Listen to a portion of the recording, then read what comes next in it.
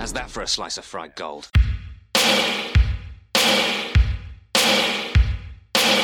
You think this is a fucking costume? This is a way of life. I'll be back. There's a flesh wound. I'm not gonna hurt you. I'm just gonna bash your brains. Take your sticking paws off me, you damn dirty ape! I'm sorry, Dave. I'm afraid I can't do that. It's alive! It's alive! It's alive! I guess everyone's entitled to one good scare, huh?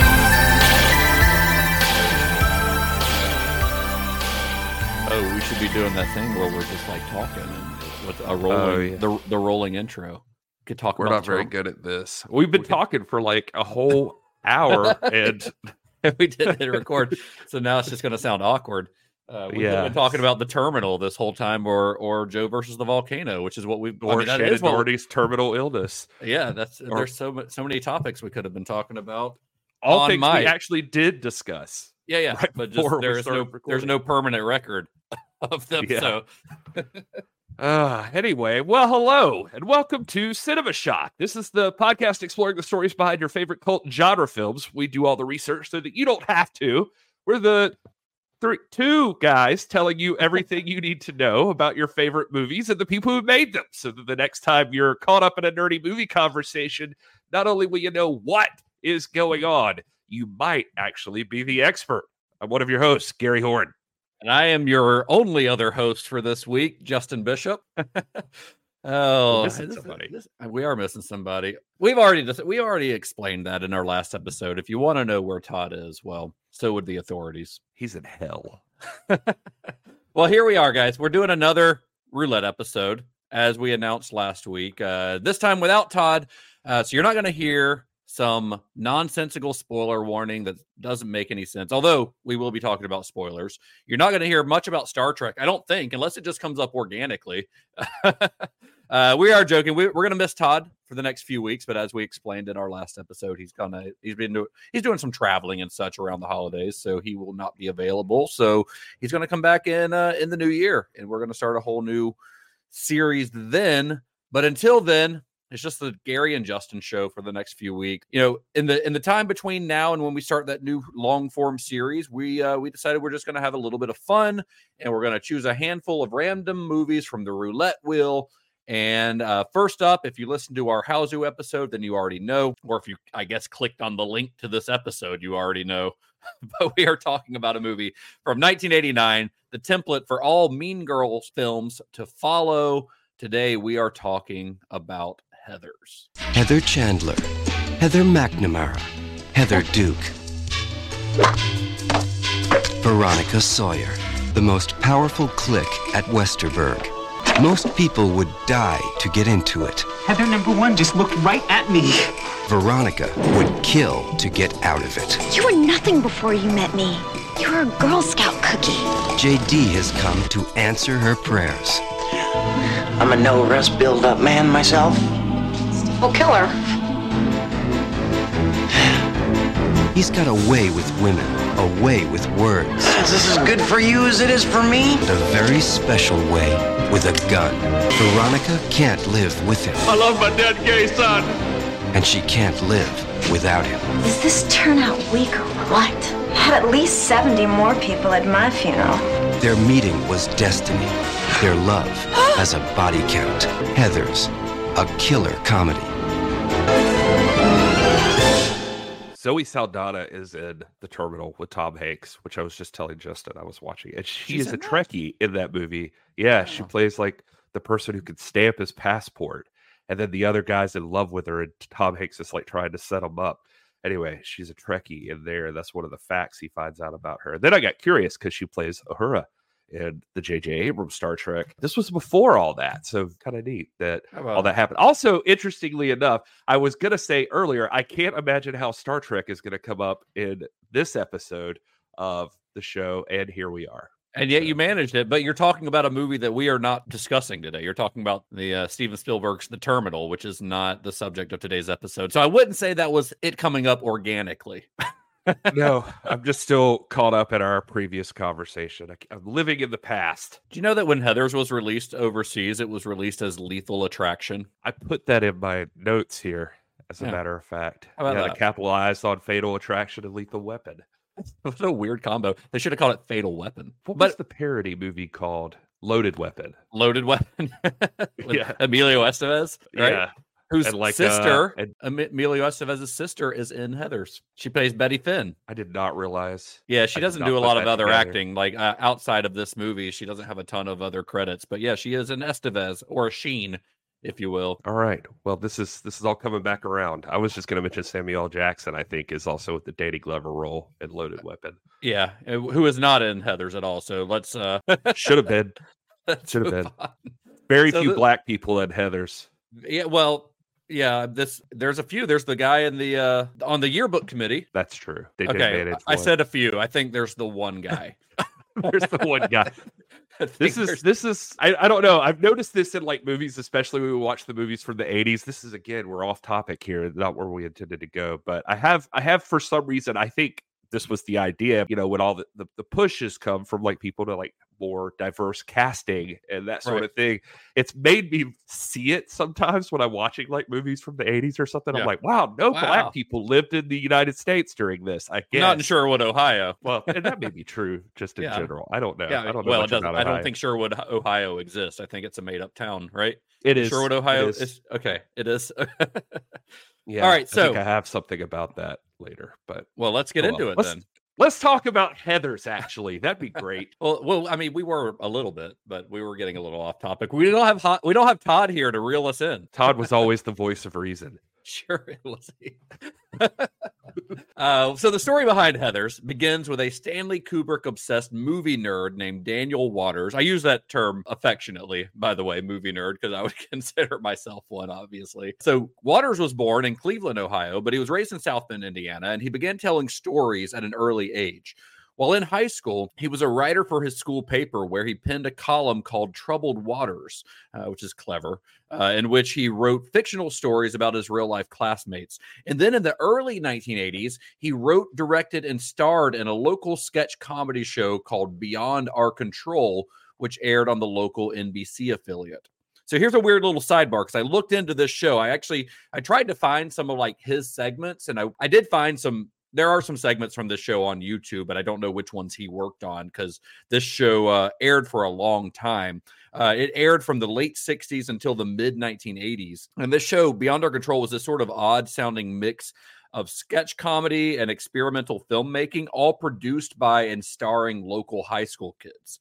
And some other notable members of the Beyond Our Control company included Tracy Page Johnson, who is the creator of Blue's Clues, Chris Webb, who is the screenwriter of Toy Story 2, David Simpkins, the writer of Adventures in Babysitting, and Dean Norris, an actor best known as Hank from Breaking Bad.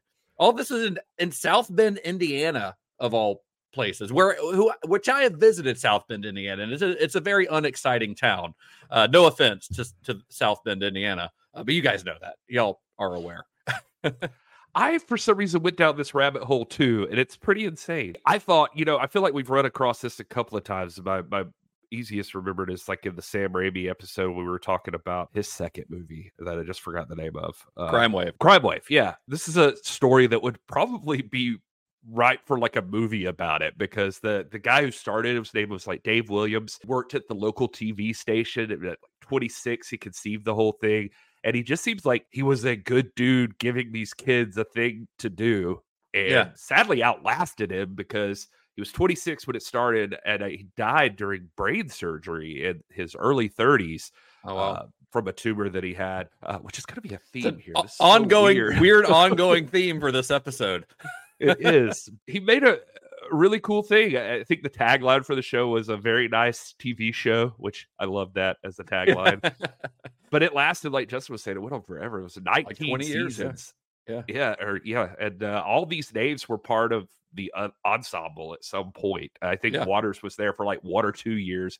The Yeah, he show was there had for a something couple like years. it had like 350 members of the ensemble during its Well, yeah, run. because it's only available to like kids who are high school age. So, you can't work on the show for 10 or 15 years at a time. So they're constantly, I guess, having to rotate through these kids, it's cool that they're giving these kids like an opportunity to be creative. And a lot of these people who, we just mentioned probably went on and felt like they had the ability to go on further in their careers in, the film industry because they were given this early boost of confidence. It's really cool, actually. I guess out of 350 people, somebody's got to hit. So yeah. Yeah. So that gives me hope. We're only 100 episodes in now, so we've got time for one of these to make a difference. Right. In 19 years, we'll see what happens. Right. So another Beyond Our Control alum and one that worked directly with Waters during his time on the show was a guy named Larry Karaszewski. So Karaszewski would go on to be a very successful screenwriter, starting his career by writing Problem Child 1 and 2, which I have fond memories of those movies, but it's not exactly prestige cinema there. And I just remember Bad to the Bone playing. For some reason in my brain, I relate it to Beethoven, and I don't know why. I remember Kramer being in them and being like a bad guy, right? Wasn't he a bad guy in those? Yeah, he was like the that's kidnapper. right. But after Problem Child 2, he's like, I want to move on to some different stuff in my career. And he started writing a movie called Ed Wood. In 1994, Tim Burton. This is the first of several Tim Burton connections that we're going to find on this episode. But he also kind of became, him and his writing partner, they kind of became known for writing biopics about people who would not normally get biopics. That kind of became their bread and butter. So he'd go on to write movies like The People versus Larry Flint, Man on the Moon, Big Eyes, which is another Tim Burton movie, and Dolomite Is My Name. And also Agent Cody Banks, which is not, I don't think, a real biopic, but he did also write that one. But I only mentioned this because Karaszewski does play a significant role in Heather's development further down the line. So we'll get back to Larry a little bit later on. But after high school, Waters, he went to college. He went to Montreal to go to college. And while there, he wrote a short screenplay where a high schooler is accused of being a witch and is subsequently burned at the stake under the supervision of 3 girls who share the same name, which is a concept, of course, that he would expand upon later. She's burned at the stake at halftime of a football game, which sounds like an incredible thing. Yeah. I was reading this interview. The second half of that football game would have been very awkward, I feel like. Right? Like, how do you top that? No, I was reading an interview. I think it was in Cosmo with Waters, and it was around, I think, the premiere of Heathers the musical. But they asked if it was always called Heathers, and he starts going into that story a little bit more. But about the 3 girls, he says, yes, it was never a different name. There were 3 popular girls, and I just named them all Heather. I always kept that in mind because for some reason, Heather was just, it's hard to remember exactly at that time, the 80s, that Heather was the name for that girl. I don't know what it would be today. Ashley's or Karen's probably or something. I don't know. But yeah, it was always Heather. In fact, the title came almost before the movie came. He said he actually didn't even know any Heathers. He said he knew some Stephanies that he related this to, but that he didn't think that it had the same zing to it. So after college, he moved to LA, hoping to break into the movie business, and he did it successfully. He broke into the movie business by working at a video store. This reminds me of like the Regal Cinemas ad that plays before the movies that they say like, let us help you get your start in the movie business. Yeah. Cleaning up puke in the bathrooms and mopping up popcorn butter. Congratulations. Exactly. You were in the movie business. But he actually became the manager of this video store. So, he wasn't just a grunt, right? He was running the joint. But it was while he was working at the video store, he began brainstorming about what his first feature-length screenplay might be about. And he had a couple of ideas. One of those ideas was a lesbian version of Terrence Malick's Badlands, which is Martin Sheen and Sissy Spacek. They go on kind of this Bonnie and Clyde killing spree sort of thing. Another one of his ideas was a story about an alienated high school girl who starts to date the Antichrist. So, with that little bit of story in mind, in the spring of 1986, Waters began writing what would become Heathers. So someone as steeped in movie nerd knowledge as Waters is bound to pick up some cinematic influences along the way. And one often cited film that bears some striking similarities to Heathers is the 1976 exploitation film Massacre at Central High, written and directed by Renee Daalder. And the plot of that film, and this is directly from IMDb, is as follows. A high school transfer student pushed to the edge by a trio of brutal bullies resorts to murder to reclaim the school from oppression and later turns against the students wanting to fill the vacuum of their oppressors. So that sounds a little bit familiar. Slightly. Yeah, but according to Waters, he had never seen Massacre at Central High, although he does admit to having read about it in one of Danny Peary's cult movies books. So he's like, yeah, I'd never seen it, so I didn't know the exact full plot other than what Danny Peary may have written about it. But it is very possible that when I was writing Heathers, that this plot synopsis was clanging around in my subconscious somewhere. So in writing the script, Waters made very special care not to date the film too badly. So instead of using slang that was popular at the time, he kind of created his own made-up lingo. He actually, in several interviews that I read, he likens this to Shakespeare, who wrote dialogue that was nothing like how people actually spoke at the time. It was just a highly stylized dialogue. People, you read Shakespeare now, and a lot of people assume that's how people spoke back then. It's like, no, like Shakespeare was a very stylized writer. People did not talk that way, and even in Shakespearean times. And Waters later said, if you try to coddle to the culture that's happening right now, what you think is happening, what you think is hip, it's kind of the light of a star from a planet that blew up 500 years ago. Imagine the balls of walking into Hollywood. I'm writing like Shakespeare over here. I want Stanley Kubrick to come in. Right. Which we'll talk about. But just kidding. He seems like a good guy. Very dry wit in like all the interviews and stuff. Super smart. There are little things here and there that he says he got, like some one-liners that he heard from kids, like when he had worked as a camp counselor in the past. What's your damage, I think, is what he got from that one. From like one of the other counselors would say. Yeah, he said, it's so funny. He says, I was a camp counselor in Toronto, and there was a little girl who would always say, what's your damage? And I completely stole that from her. It's I great. feel like, he's like, she's probably walking around at like 35 being like, wait, that was my line. How did they steal that from me? There's a lot of great little one-liners in this. The note passing scene, I know he said with Martha Dump Truck that was something his sister had done. He had seen her do that in the school. Where they forge her or the dude's handwriting and pass it to her. Yeah. Put it on her tray. Yeah. Yeah. He said his sister did that. Wow, that's mean. Yeah.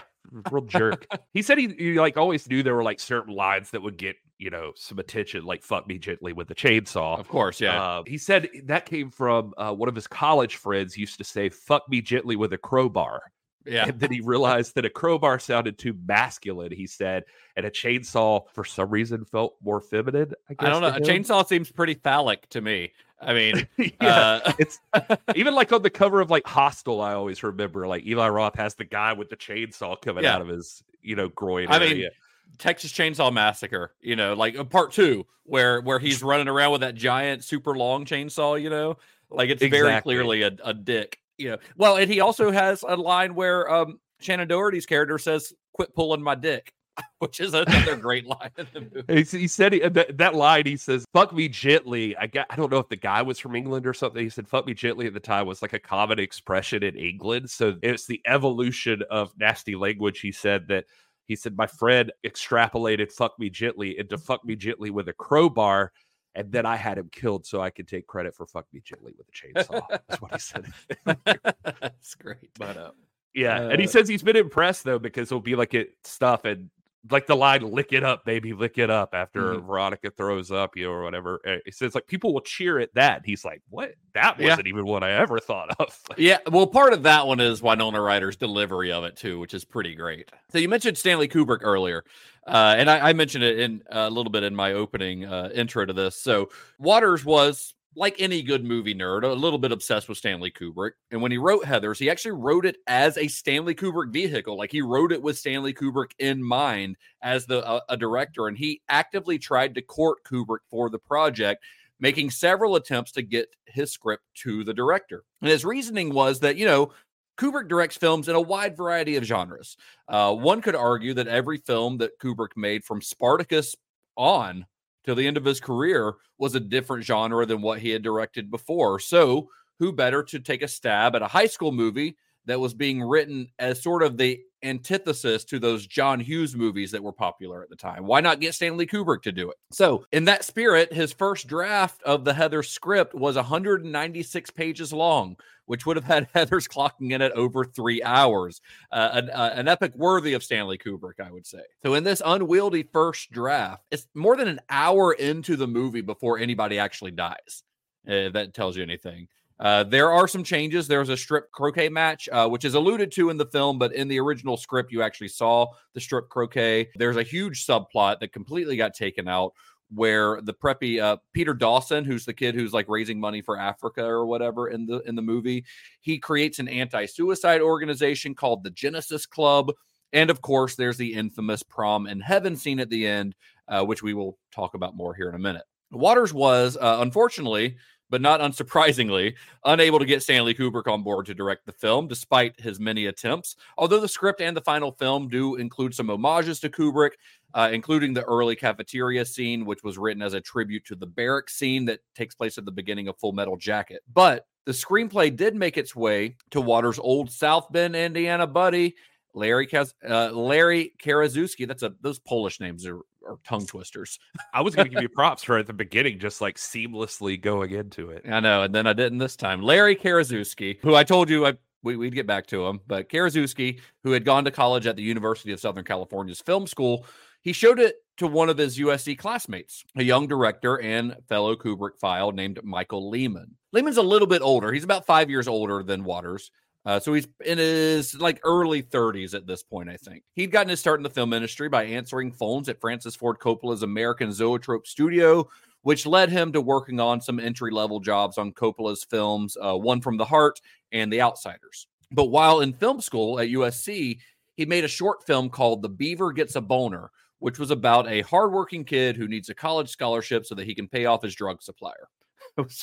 I haven't seen this yet, although it is on the Arrow Blu-ray release that came out in the UK. But I have seen some clips from it. And speaking of phallic, when it's called The Beaver Gets a Boner, the beaver being a school mascot, at the high school in it, the statue of the beaver at the high school gets vandalized with a chainsaw right in his crotch, so it looks like the beaver has a boner. That's where the name comes from. In case you were wondering. Yeah, but more back to the chainsaw being phallic. Exactly. So, yeah. But on the strength of this short film, or according to Lehman, maybe on the strength of its title, because the title's pretty damn funny, he was able to secure a development deal with New World Pictures. I don't know if we've talked about New World Pictures yet on the show. Have we talked about a movie that they've produced yet? I don't think we have. We have, actually. Have we? What was it? It was The Brood. The Brood was a New World. Or was it just? It was probably just distributed by then, because maybe it was distributed. Because it was produced in Canada, but yeah, that would make sense because they did distribute a lot of foreign films like Fellini and Kurosawa stuff. A lot of that stuff came through New World. They were responsible for importing a lot of that stuff to the art house scenes in America. But New World Pictures, so it's a film production company. It was founded by Roger Corman in 1970. And throughout the 70s, in addition to importing the kind of art films and foreign films, like I mentioned, it also produced some of the best movies, in my opinion, that Corman's name was ever attached to, including Death Race 2000, Caged Heat, Joe Dante's Piranha, Rock and Roll High School. Some of the best movies that came out during that period, of exploitation cinema. But by 1983, Corman had sold the company, and they had kind of pivoted away from this straight up low budget exploitation fare to more diverse offerings, I guess you would say. They produced everything from, stuff like the Sarah Jessica Parker comedy, Girls Just Want to Have Fun, to Larry Cohen's The Stuff and Clive Barker's Hellraiser, which I just rewatched this week. I know you're a big Hellraiser fan. Man, that new 4K restoration is fantastic. Really good. I got to watch that one. I ended up buying it because you convinced me to buy it. I had literally just watched the movie right before Halloween. I watched Hellraiser again, and now I've got to watch it again. That box set will come in handy when we do a Clive Barker series down the line. Oh, I'm so just in. Consider that an investment in the future. I love Clive Barker stuff. Yeah, now. I'm reading the Books of Blood. Now, this is not important. I'm reading the Books of Blood right now, and I just finished The Thief of Always, and so I've become obsessed. Oh, Thief of Always is great. I'm surprised that's never been made into a movie. Honestly, it's like one of those that's been steadily they're trying. Yeah. I don't know. It seems like it'd be a great kids movie, basically. Yeah, I feel like it should be fantasy. done like by Leica, like a stop motion, like Coraline, you know. That would be a really good That's the way you do it. Yes. Anyway, back to Heathers. Lehman read and loved Waters' script for Heathers, and he passed it along to Denise Denovi, who she had been New World's executive vice president of production, and she was now kind of looking to make a big splash with her debut as a bona fide producer. Side note about Denovi, and I haven't figured out a way to put all these pieces together. There's just weird random things that I noticed, but with her, before she got this gig with New World, she was a principal at Film Plan International. This was a company that was formed by some guys that it was literally 4 guys that started under a different name, and then one of them left. It was the three guys, but they were making movies taking advantage of a Canadian film tax shelter law. And which we talked about a lot during our Cronenberg series. Yeah, and I was going to say, and with them, she helped in overseeing something like 9 productions, and guess who she made some movies with? It was David Cronenberg. So she's never directly named, like even in IMDb when you look it up, but she was with Film Plan International overseeing, I saw Videodrome and Scanners. So she was part of those. So she wasn't an official producer, I guess. She worked for the production company. It's so weird how those things work, like how you get producing credits or why you don't get producing credits, even if you're working on the film. I don't fully understand it. Yeah, it was really weird. All they referred to her as is a principal. Is what I saw. Yeah. So she worked for the company somehow and was somehow involved in that. She did that. Then she came over to New World, which is where I saw that New World had worked on The Brood prior to Cronenberg working with these guys. I wonder if that's how she got the job with New World, like how she that's what I mean. I haven't with them. Pieced it together, but I do wonder if there's like some connection there somehow. Yeah. I mean, it could be a coincidence. She's a badass producer lady. She is. I mean, she's got a hell of a list of credits even after this. Like a hell of a resume. I was going to say she'd already done stuff up till here, but then she says she saw this script and thought it was a masterpiece. So that's got to be saying something. Yeah, she really loved it. So she very enthusiastically brought it to the executives at New World, who responded with sort of a, what the hell is this? Are you crazy? The script was really nothing like those John Hughes movies, that were popular at the time. It was this weird script filled with oddball lingo. It had a dark streak a mile wide. But the biggest point of contention was the original ending that Waters had written. You see, in that original ending, JD succeeds in blowing up the high school and everyone dies. That's how the movie ends, which is dark enough. But then the script cuts to a final scene, which takes place in heaven, where all of the characters from the film who are now dead are dancing together under a banner that says, "What a waste. Oh, the humanity," which is the line that's said by one of those dumbass cops in the finished film. I think they had like a few different endings, and one of them basically similar to that. It was like Veronica does kill JD in the boiler room and then goes out, she blows herself up, and it's hinted at that the school blows up with her or something, and then they go to that prom in heaven. But yeah, New World was like, no, I don't like that. Yeah, they didn't like that. Like, there's a guy named Steve White who was an executive at New World, he's the one who actually signed Michael Lehman on with his development deal because he was a fan of The Beaver Gets a Boner. And Steve White, he was a big fan of the script overall, but he just said, there's no way we can't make a satirical movie about teenage suicide in which people actually kill themselves. It wasn't like the subject matter of the film that bothered him. Like White he was not a prude. He was a former member of the Groundlings. He produced one of the first films that dealt with the AIDS crisis. Like he was not scared of dark subject matter, but glorifying suicide and treating it as a victory was just like a step too far for him. Their worry was that an anti-suicide movie, I think the exact way they put it, the anti-suicide movie in which the protagonist ends up killing herself would result in copycat suicides. Right. Yeah. And he said if that happens even one time, then blood's on our hands, is what he says. So Waters changed the script. I mean, he kind of had to if he wanted this movie to get made. And the only other studio that had shown any interest whatsoever in the script was New Line Cinema, who we've talked about a lot on this show, but they wanted to spend even less money and were demanding even more changes. So, yeah, the studio who released Pink Flamingos and who produced the Freddy Krueger movies read the script to Heathers and thought it was too controversial. Suicide's a tough one, though, just because of how influential I guess it can be. And, like Freddy can be chalked up to dumb slasher stuff, and nobody's going to get the wrong message from eating dog shit. Hopefully.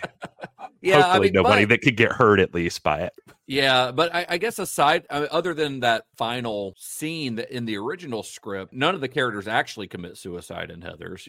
Although Martha does attempt to, but that's part of where the satire comes from, is how people respond to it, which I'm sure we'll talk about in a minute. There was another ending, though. It was never scripted, but it was kind of pitched by Waters after shooting had already begun. And in this ending, it starts out the same way that the current ending does, except in this ending, after JD dies, Veronica approaches Martha dump truck, just like we see in the movie, asks her, hey, if she wants to hang out, rent some new releases. And then instead of this sweet little moment that we get from Martha, where she just says, I'd like that, in the film, in this version, what Waters proposed was that Martha pulls out a gun and says, fuck you, Heather, and then shoots Veronica in the face.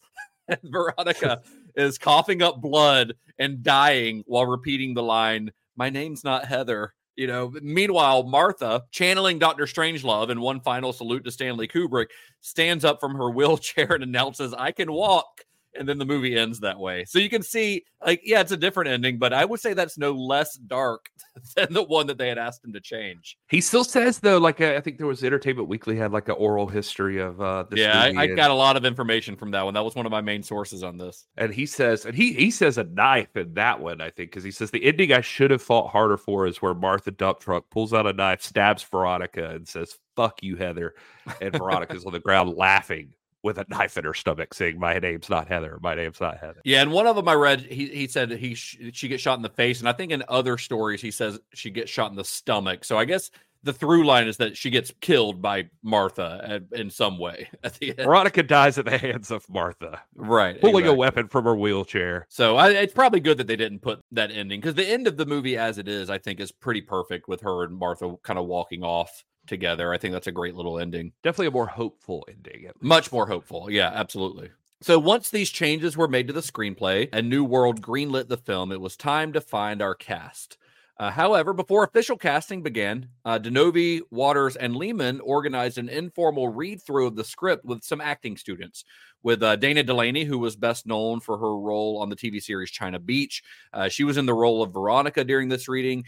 And then an unknown teenage acting student played JD, and this kid who read JD's part, he showed some talent, showed a lot of promise, but they felt he was kind of too innocent looking, I think is how they described it for the part. So they passed on casting him, and that kid ended up being a guy named Brad Pitt. That's wild, because I don't know. I'm interested how that would have worked out. Waters does say after the reading was over that he still remembers a pimply-faced blonde Brad Pitt coming up to him and saying, hey, man, I know I'm not anybody, but for what it's worth, that was brilliant. Yeah, hey, that's nice. I mean, I guess at the time it did. He's like, yeah, thanks, kid. But then looking back on it, he's like, that's Brad fucking Pitt that said that. Right. Yeah, and I don't know that this movie would have been any different with Brad Pitt in the role. Honestly, I think, I think Christian Slater is pretty great in the role and does bring an edginess to it that Brad Pitt didn't really have at the time. Obviously, Brad Pitt could probably play it later on, but it needed to be a teenager at this point. The role of JD, of course, would go to Christian Slater, who was 19 years old at the time. When he was cast in this, he was best known for co-starring in a now mostly forgotten 1986 Sean Connery movie called The Name of the Rose. That sounds vaguely familiar. I remember seeing that at the video store I worked at, but it feels like one of those generic names that you vaguely remember. Right. I don't know why I have this sidebar, but here we are. But the casting directors for this movie, I noticed for some dumb reason, were Julie Selzer and Sally Dennison. And the fun dumb fact I noticed for this, just so we can make random connections, are they had come to this movie straight off of doing the casting for RoboCop. So they did RoboCop 2 as well. Yeah.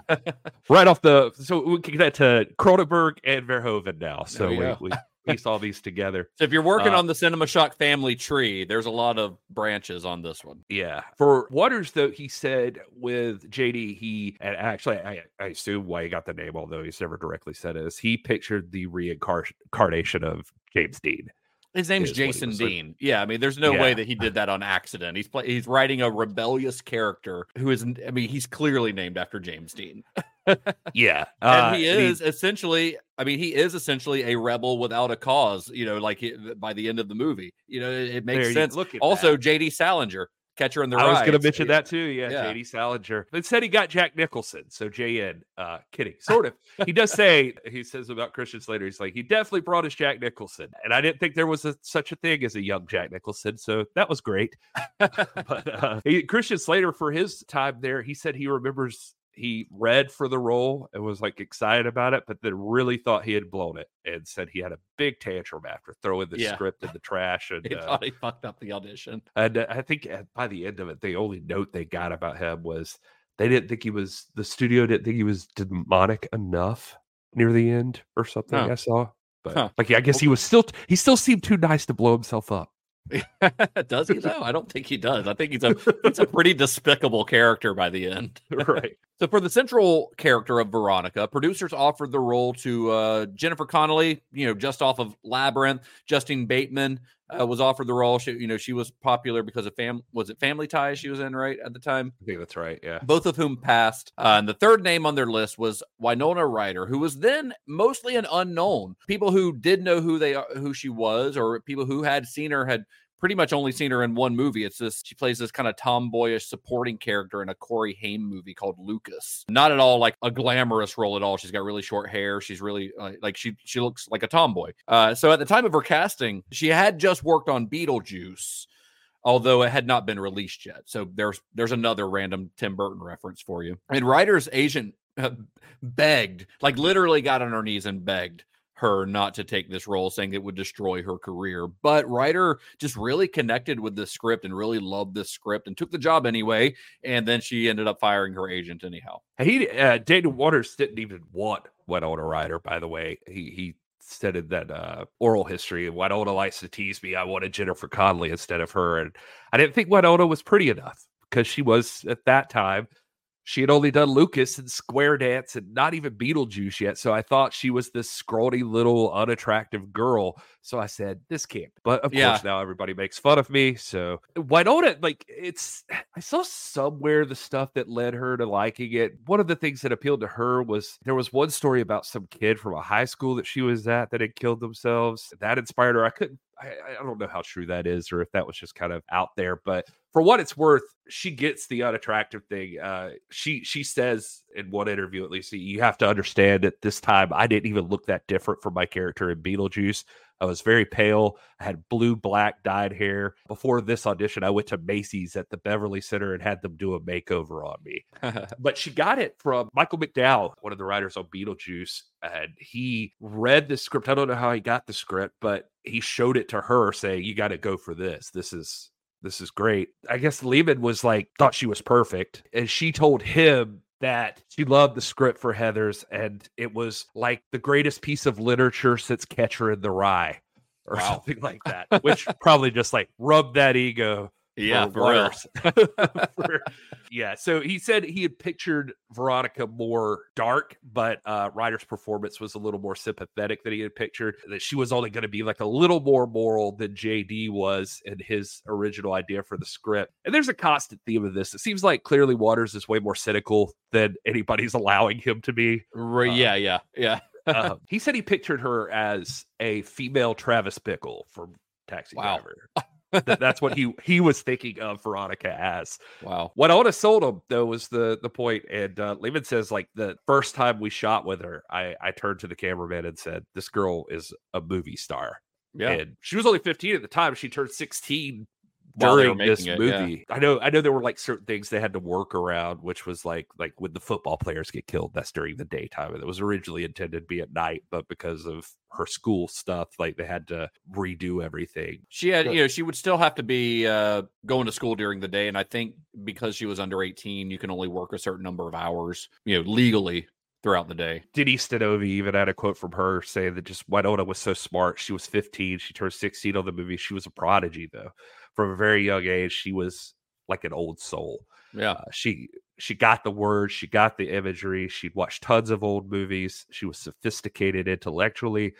And she had this beauty about her, this intelligence that she just seemed like the perfect anti-Heather when she started reading for this thing. Nice.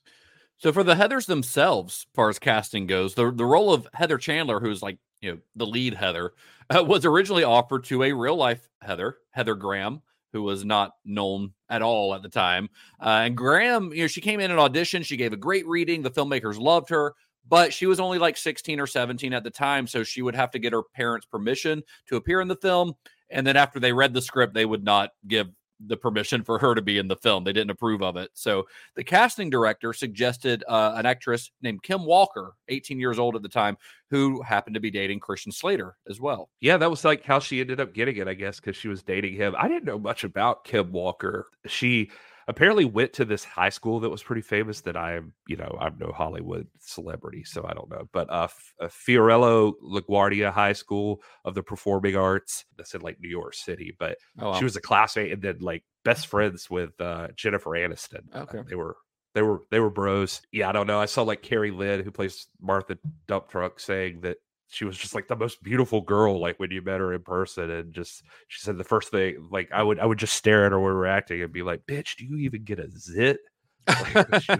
They said so you wanted to hate her, but she was just like very, very sweet. Yeah, and I think they were a little hesitant about casting her because they were worried that her and Christian Slater's relationship might impact the filming, but I guess it didn't. And they ended up actually breaking up during the course of making the movie. And Christian Slater and Winona Ryder, I think, hooked up for a little while. Yeah, I was gonna say I saw some stories about that Winona and Christian Slater after the breakup were doing some making out. So good for you, Christian Slater. Good for you, Christian Slater. Excellent work. And we were talking about this in the beginning, how this is coming up, but Kim Walker, unfortunately, she died in 2001 from a brain tumor. With the irony we were talking about right before we started recording, that she has that line, "Did you eat a brain tumor for breakfast?" Which is just so morbidly ironic, I guess. Yeah, but, now, yeah, absolutely. So for Heather McNamara, the production cast Lisanne Falk, who was a former child model who she was actually 23 years old at the time she was cast, which is a fact that she definitely hid during her audition. She said she was 18 or 19, she said, and after she got the part, they were having this celebration dinner. She mentioned something about how her and her boyfriend were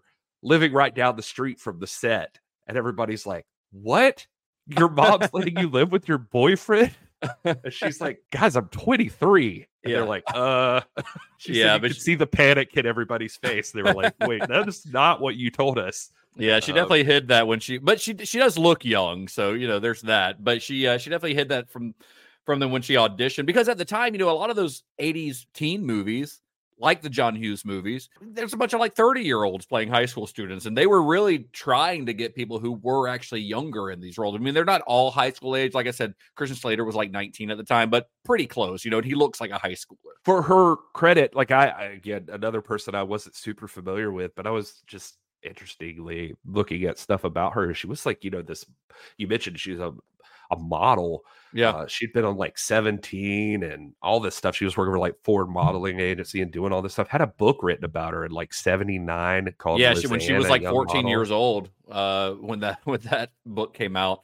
And she was friends with Brooke Shields, and she did a lot of modeling with Brooke Shields, and including there's this one photo of her and Brooke Shields. They were like 13 or 14 at the time, and they're both wearing like this kind of black leotard, like bathing suit looking thing with super crimped hair and red lipstick, and it caused a big stink at the time because of their age. But then her and Brooke were really good friends, and then Brooke Shields went on and made Pretty Baby and became really famous, and kind of stopped modeling after that. So they kind of went their separate ways at that point. Falk and Kim Walker, they go right after this, and they're both in Say Anything. Which I thought was kind of interesting. But they're both in it. I didn't realize that. I knew Kim Walker was. Yeah, they're both in it. Just another dumb fun fact. Wow, I love that movie. And then last but not least, in the role of Heather Duke, the filmmakers hired an actress named Shannon Doherty, who was, she was a 16-year-old actress at the time. She was probably one of the most experienced actors in the younger cast members on this. She was a veteran of the TV series Little House on the Prairie and a show called Our House.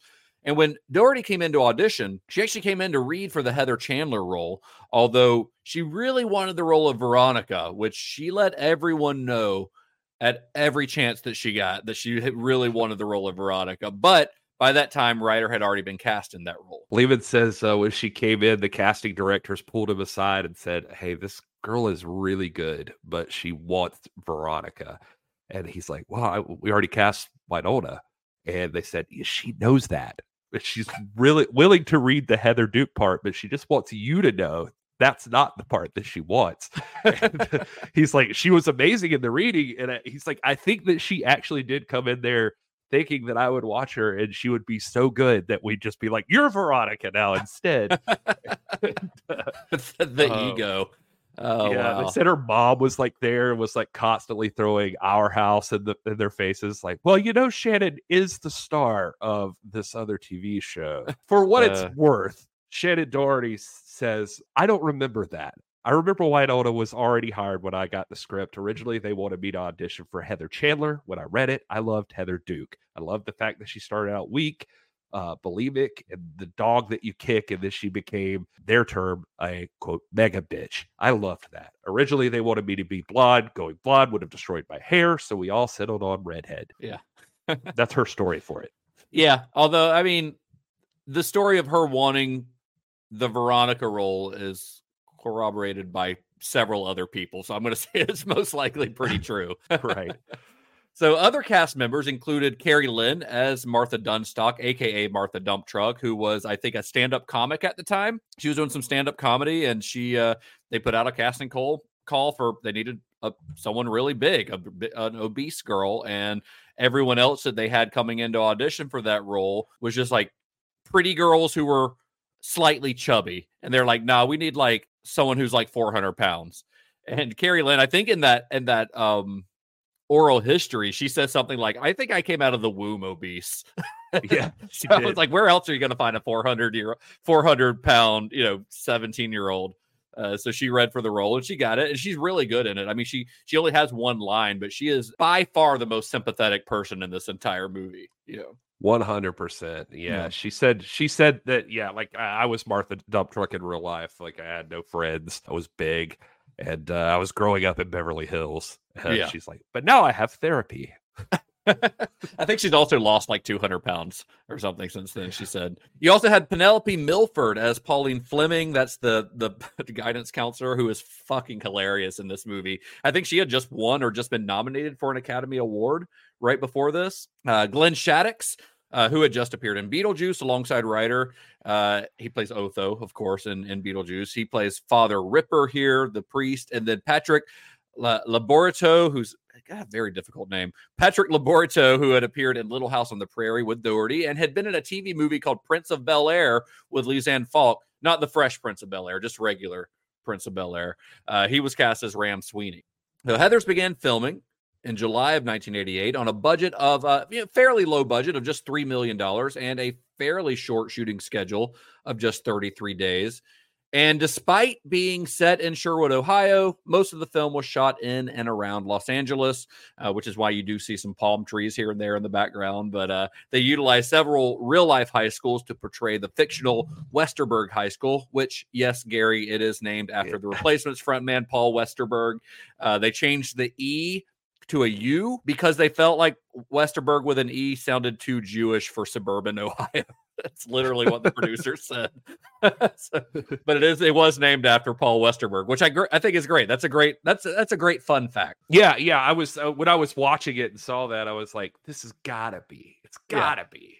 So, yeah, that was one of the first things I looked for. But even the sets for Veronica's and Heather McNamara's bedrooms that we see in the film, they were actually filmed at one of the high schools. They just built the sets inside of the gymnasium. Ryder says, that the set was just like, for her time, it was just work, go home, go to sleep. I had a tutor.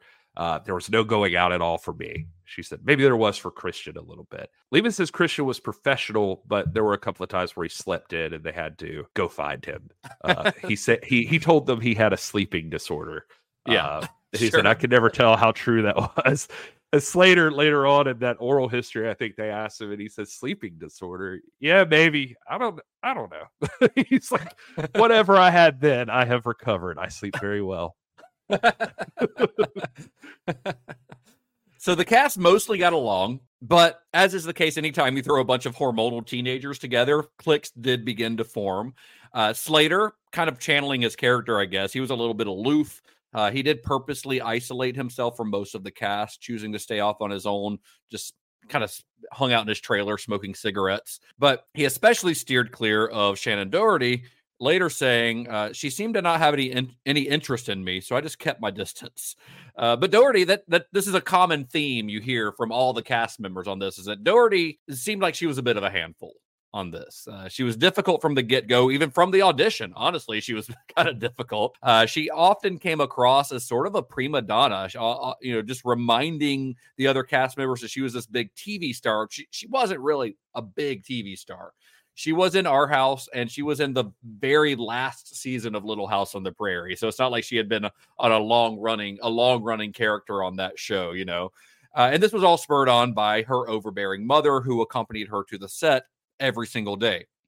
Naturally, this kind of rubbed the rest of the cast the wrong way. She was, like her character, kind of just a mean girl.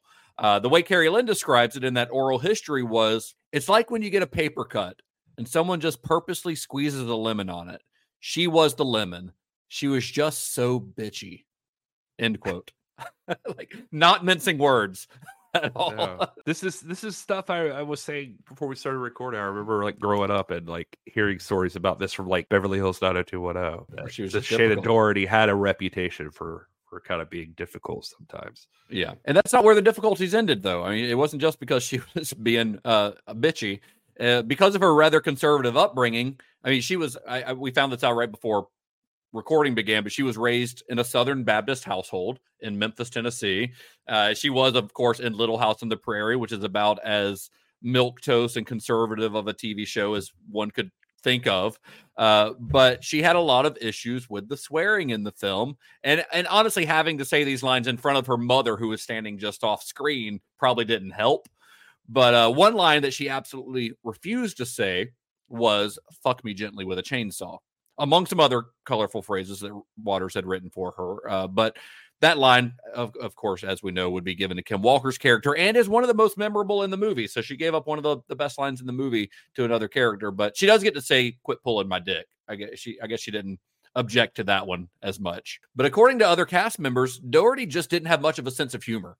She just took herself way too seriously, it sounds like. And probably because she lacked a sense of humor, she didn't seem to really get what kind of movie Heathers was. She had no idea that it was intended as a dark comedy, and reportedly ran out of the cast screening sobbing when she realized that it wasn't the serious drama that she thought she had been making. Though how you could read a script that contains the line, "Fuck me gently with a chainsaw," and not know that its tongue was planted firmly in cheek is beyond me. I don't know how you do that. Maybe she was so sheltered that she just thought that was like a cool kid's term. I don't know. For in my ongoing defense of Shannon Doherty, her story is that there might, she said, quote, "There might have been some tears in the eyes.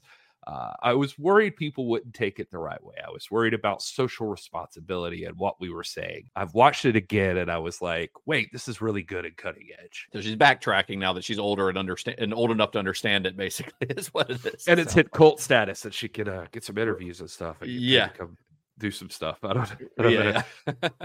Other dumb facts about filming that I couldn't really find that fit anywhere necessarily, but they're reading Moby Dick throughout the movie, but this was originally scripted to be Catcher in the Rye. They couldn't secure the rights to that book, but we already mentioned JD Salinger, all that. It also makes way more sense if you think about Catcher in the Rye than Moby Dick with like angsty stuff, and I don't know, just it fits. Teen angst bullshit. Yeah, and JD, of course. But there was apparently the scene where Veronica starts taking a shower with her clothes on. That originally ended with the other girl stepping into the shower fully clothed. And then there was going to be a cutaway of these high school boys looking through the wall as a send-up of Porky's. Yeah. And then they're going to be like, what? Why are they all clothed? Yeah, they're very disappointed. That's honestly kind of funny. Yeah, they ended up cutting that because they didn't think it played very well or something. It also doesn't add anything to the movie at all. It's just a funny gag. Yeah, there were issues with like certain corporations like 7-Eleven and Perrier that would not allow their shit to be in this movie. That was the thing. There was the whole mineral water scene in the in the Slappy Snack Shack. So they just changed it from 7-Eleven to the Snappy Snack Shack and changed it from Slurpees to Slushies. But the Snappy Snack Shack is a cool place. Like that's a cool little brand that Waters made up. Yeah, no, I love it. Oh, and we talked about Indiana. Sherwood, Indiana, it said it was named this for several reasons. It was Ohio, his Sherwood, favorite. Ohio. Sorry, Sherwood, Ohio. He said his favorite book was Winesburg, Ohio by Sherwood Anderson. Sherwood Forest was where Robin Hood is an outlaw doing good. And Yep. also, he was born in Cleveland and grew up on Sherwood Street. Okay. That's where that name came from. And then finally, another little dumb fun fact is that if you look, Veronica Sawyer and Betty Finn, they're Veronica and Betty from Archie, and Tom Sawyer and Huck Finn. Yeah. So What do you think the significance of that is? I don't really know, except just known buddies or something. Yeah, I don't know. Yeah, because Veronica's kind of the bad girl, right? Veronica and Betty. Veronica's kind of the bad girl. And Tom Sawyer, he is a little more mischievous, I guess, than Huck Finn. I was trying to figure out the significance of that. There's got to be something there, though. You know? Yeah, all I figured was it ended up being just pairings of people, but that's probably too simple. I mean, this guy's obviously thinking pretty deeply on a lot of this stuff. So yeah, maybe there was something to do with their attitudes as well. So when they started thinking about the musical score for the film, Lehman and Waters considered a few different options. One that they nixed early on was the use of heavy metal, like the hair metal stuff that was popular at the time in the mid to late 80s. They were going to use that as the soundtrack, which I think would have really dated the film personally if they'd have done that. And of course, both being fans of Kubrick, they considered a classical score, but also nixed that idea, probably due to budget constraints would be my guess.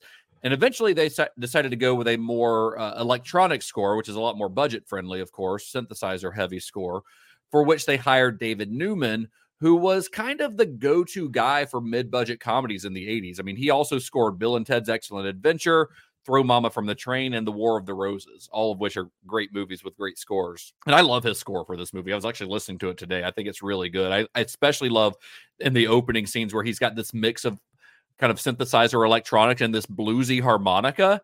It's a weird juxtaposition that works very well. I think it's a great score. The film also utilizes a couple of, I guess you could call them needle drops, but not quite. But you've got the song Que Sera Sera twice during the movie, once at the beginning, and then again over the end credits. So originally they wanted to use the Doris Day original version of that song during the opening credits, but Doris Day would not lend her name or her song to a movie that used profanity. And this movie uses a lot of profanity. So they commissioned a singer named Sid Straw to record her version of the song, which is the one that we see at the beginning of the film.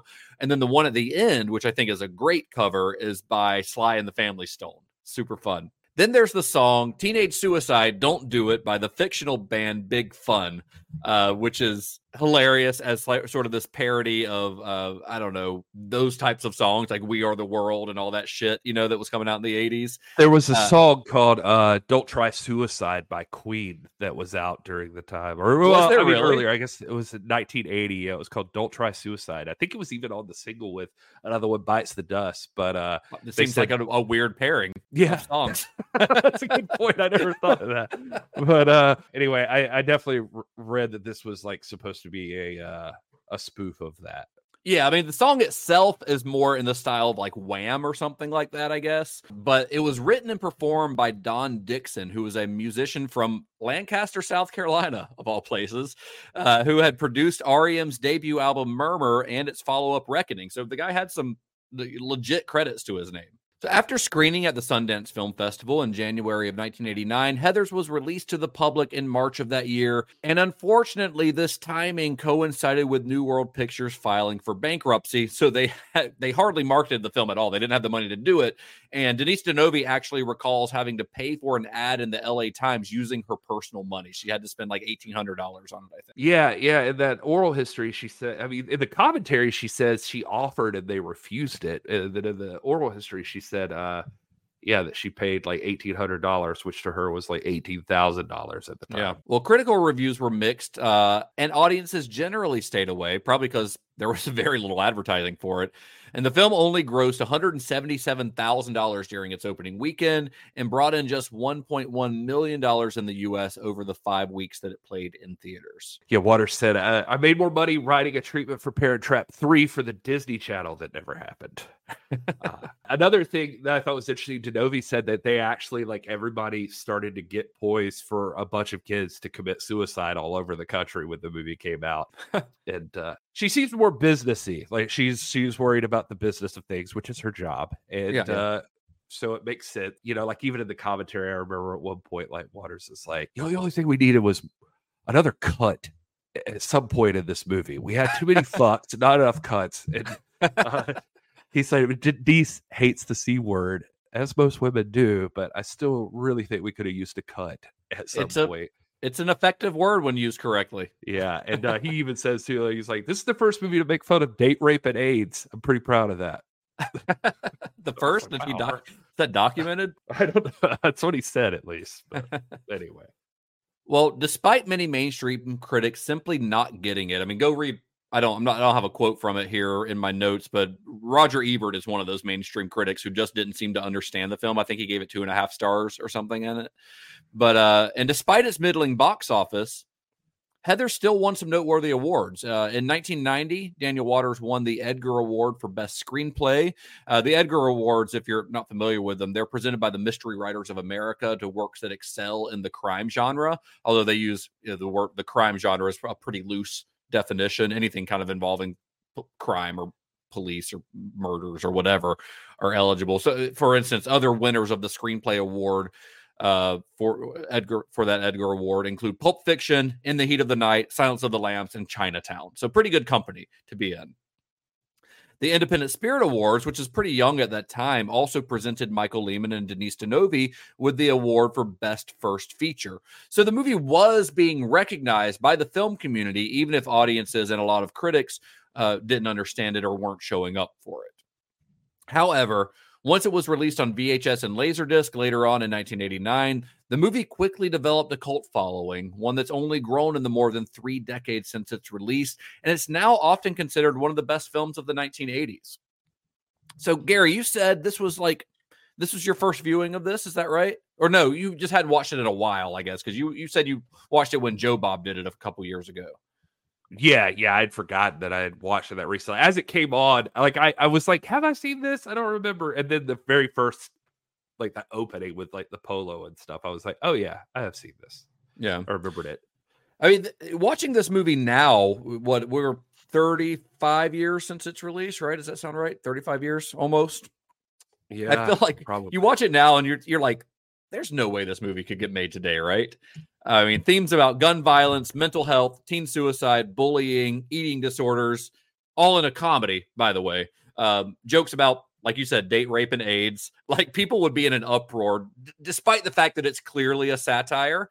Although I think now, like I'm trying to say this without stepping on too many people's toes, but I feel like a lot of people now don't make concessions for satire or simply don't seem to recognize it a lot of the time. So I feel like if this movie came out today, people would be all over Twitter just bitching about it, not realizing that it's obviously a satire. Yeah, I mean, you're going to run into that, like, whenever we do some stuff, we'll talk about Somebody Needs a Nap, but like, if you look at reviews, a lot of times people have a lot of trouble with, some of the language they use as far as what's the word I'm looking for, like like when they drop the F-bomb and I don't mean fuck and stuff like that. Yeah. And the people who drop that language, like the Ram and Kurt, are not, they're bad dudes. Like, you're not supposed to sympathize with them. So like the only other people that use that are the police, who are also portrayed as just like absolute morons. Yeah, that's what I was going to say, is that, I mean, it's clearly like, it's not like glorifying that language or anything, not at all, or like just the belittling of other people and that sort of thing. I don't think a lot of people get that now. I will say, I mean, the second Christian Slater pulls out a gun in the cafeteria, I'm like, holy shit, they can't do that. Right. Yeah. You can't. And even though he was just shooting blanks, like, he just gets suspended, I think, maybe for a couple of days. Yeah, I was like that dude would be done. Yeah, he'd be in jail. But I do think the themes in Heathers are as relevant today as they were in 1989. I mean, probably even more so, honestly, which I think is a large part of why it's stood the test of time, even, I think, more so than the John Hughes movies that we've already mentioned, because I don't think, even though it was made around the same time, I think this has aged better than those movies, which feel very much more a product of their time, whereas this one feels relevant. Some of the ways that it feels relevant are not great because it means we haven't grown as much as we probably should have in the last 35 years, but it does make the movie feel much more modern than other movies that might have come out in the late 1980s. It definitely doesn't seem like there's movies like this one and we mentioned Say Anything before. Those movies, I feel like they always, especially with Say Anything, they get lumped into these John Hughes movies or something. Right. Like they're going to be that kind of thing. And these movies are anti that, purposely not anti. Yeah, they're definitely the opposite of that. And so I feel like if you watch this movie or if you go into Say Anything like that, those kind of expecting 16 Candles, then you're going to be like, what the fuck is this? Yeah. I mean, it's not quite a parody of those movies. This is not a parody, but it is definitely taking the piss out of some of those movies for sure. I mean, there are things that it does that are directly speaking to some of the things that those John Hughes movies did. One thing that I like to think of is when you talk about the character of Veronica, her trajectory throughout the film, she almost gets like an whatever the opposite of a makeover would be. Like, what is it? The Breakfast Club, where Ali Sheedy goes from being like the goth girl weirdo to like a more quote unquote normal preppy kid, which is the worst makeover in history because she's definitely hotter in the first part of the movie. Right.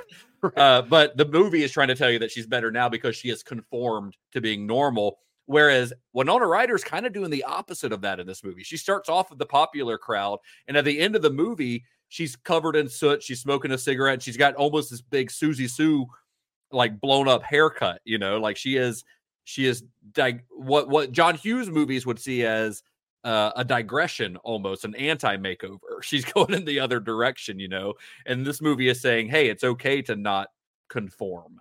That's kind of part of its message.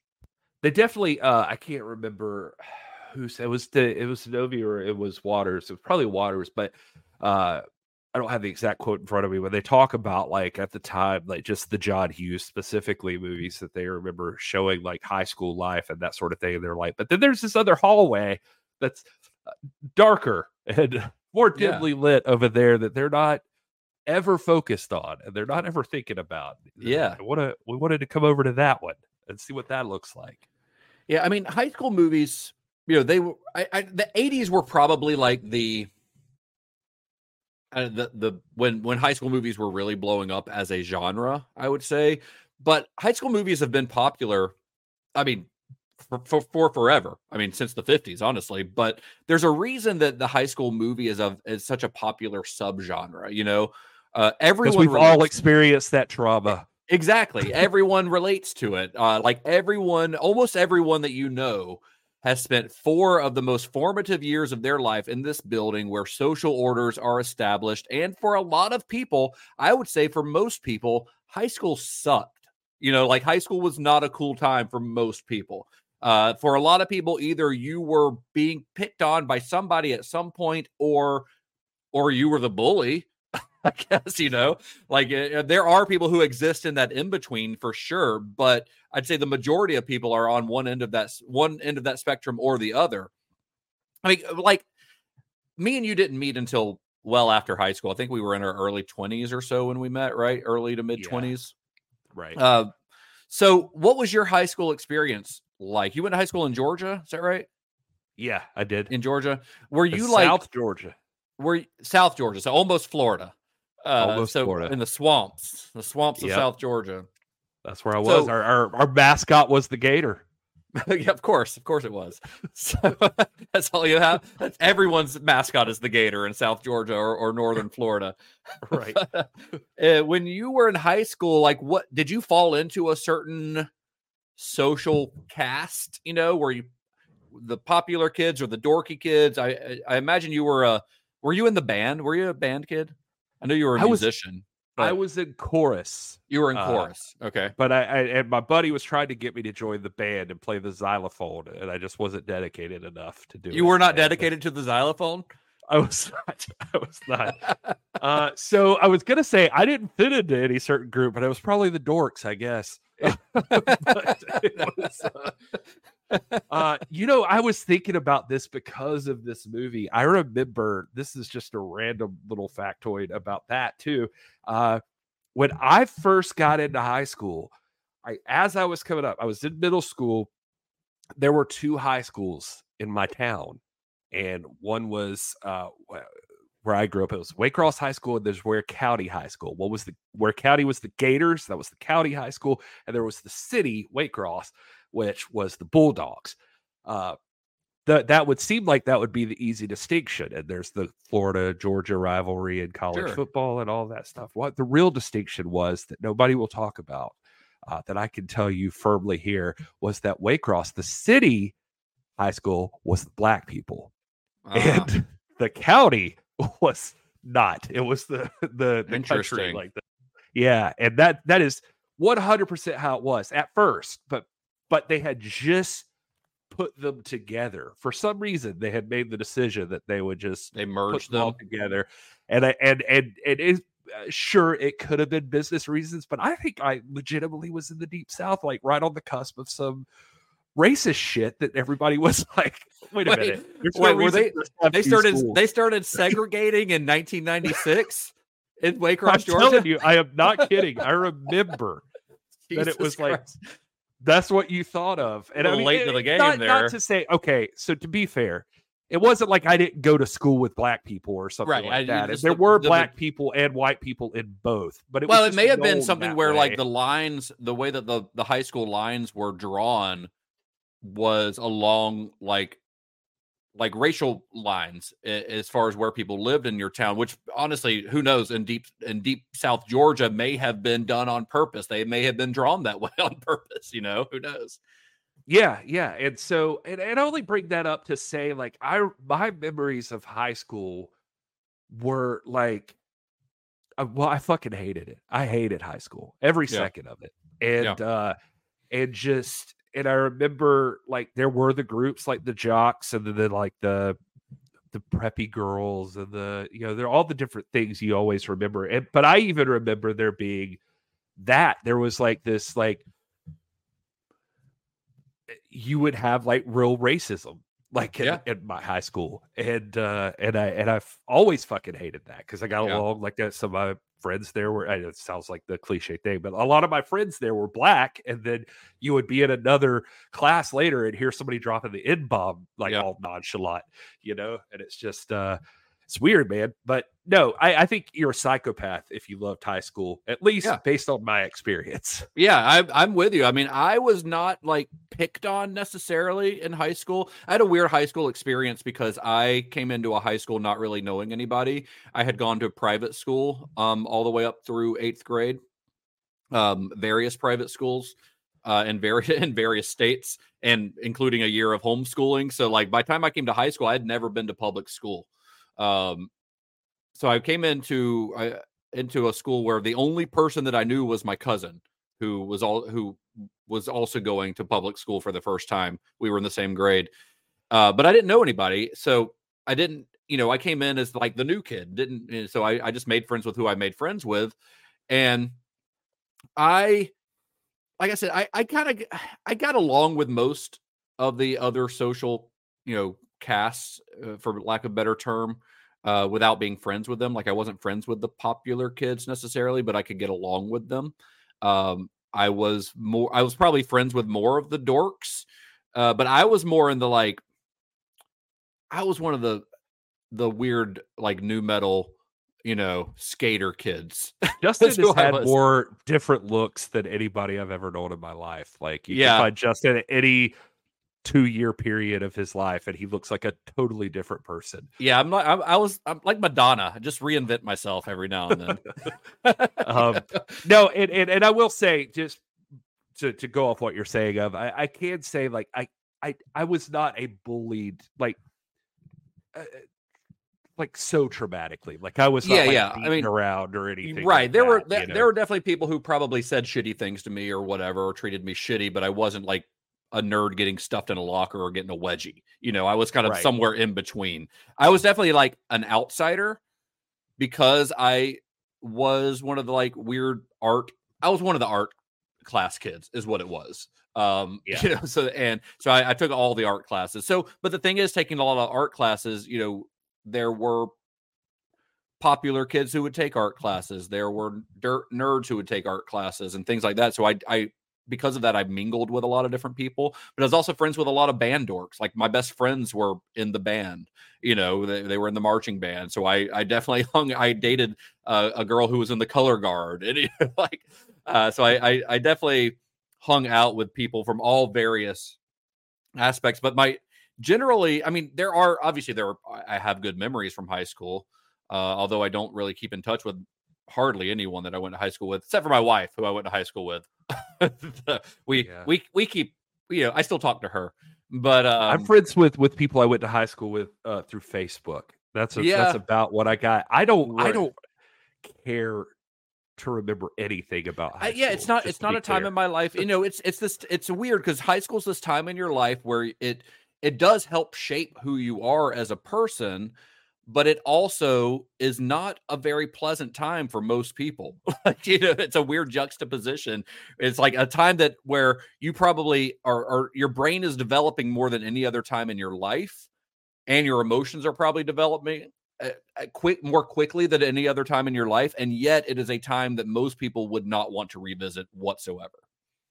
Yeah, I always remembered like going into graduation, you know, like the last year, like people being like, "Oh, take it all in. This is, you know, you'll always remember this and want to come back and wish you had enjoyed it more." And I'm like, still now at my advanced age, I'm like, I didn't know. No, that is not out of all periods of my life I can revisit. I mean, this is not if the high best on the years list. of your life, if the best years of your life were in high school, and if you peaked in high school, then I am sorry.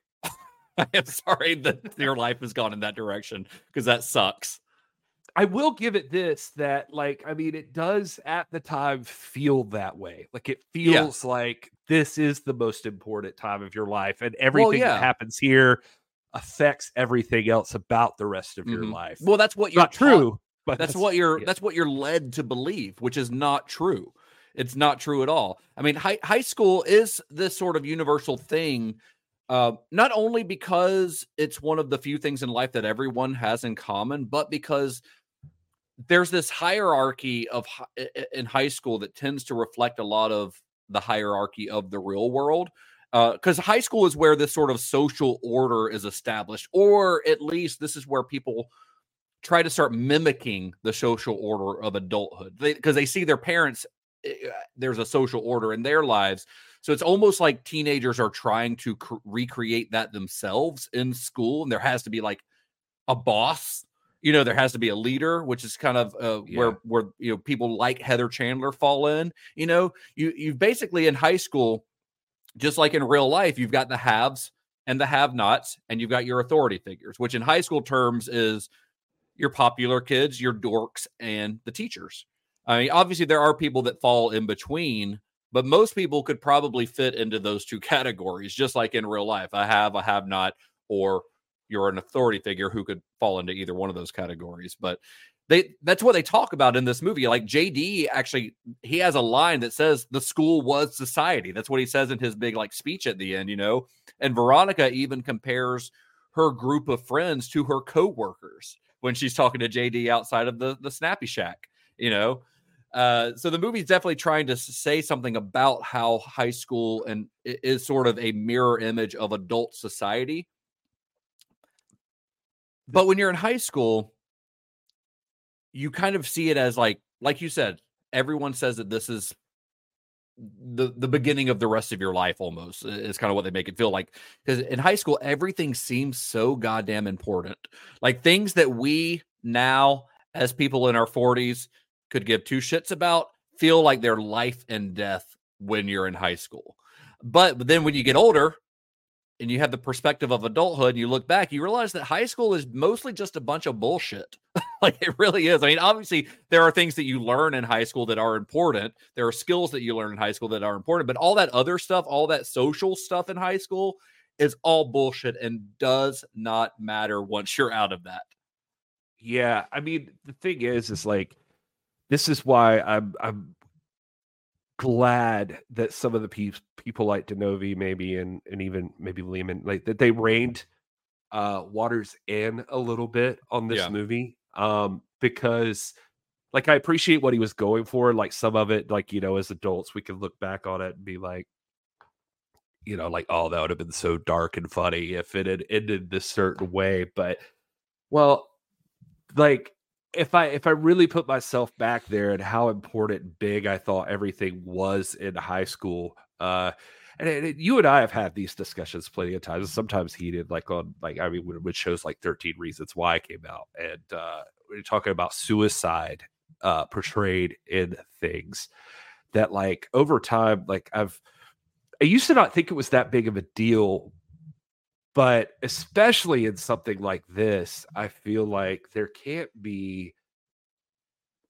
if you're appealing to high schoolers, and this movie is about high school, you cannot have the ultimate victory be you're killing yourself. Right. Yeah. And you just can't do that. That can't be the win.